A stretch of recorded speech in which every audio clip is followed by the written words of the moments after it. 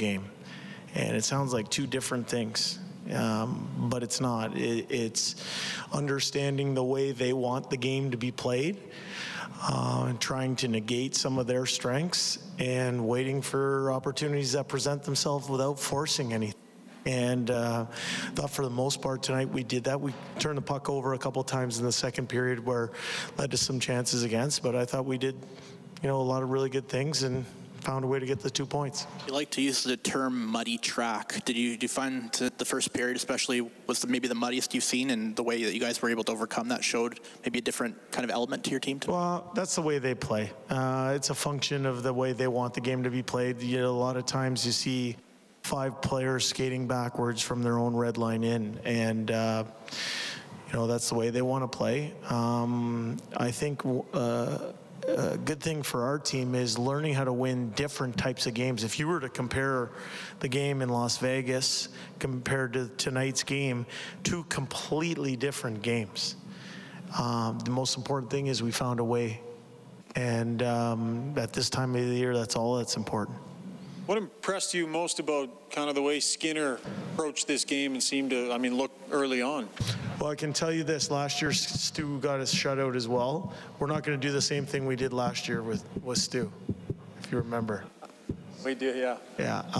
What do I like about Stu? I think he's mature beyond his years. I think he is came up with the big save at the right time.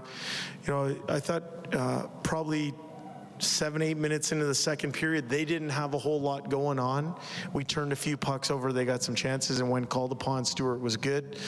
And then certainly late in the third period, when they had a little bit of a flurry, they shoot from everywhere. They're one of those teams that are volume shooters, but they did have some really good chances in the third period late, and when called upon, Stewart was excellent. He managed the game very well today.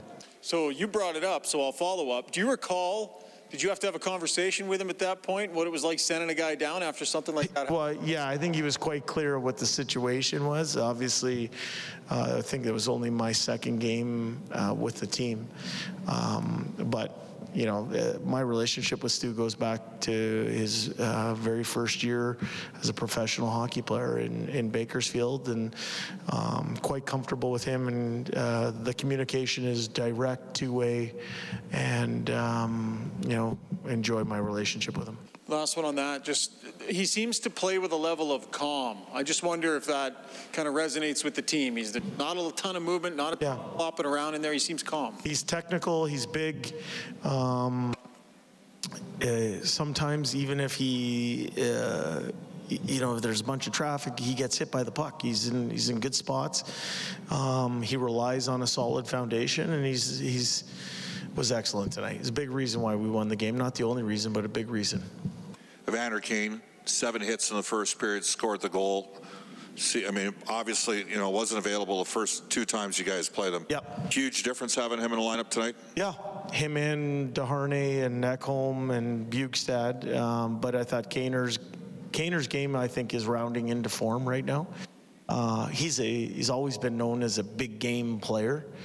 And these last 2, he's shown at the level that he can play at. The good news is there's not a lot of miles on that chassis this year.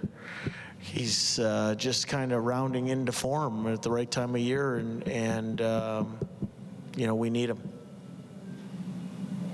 Good, thanks, guys. That is Oilers head coach Jay Woodcroft.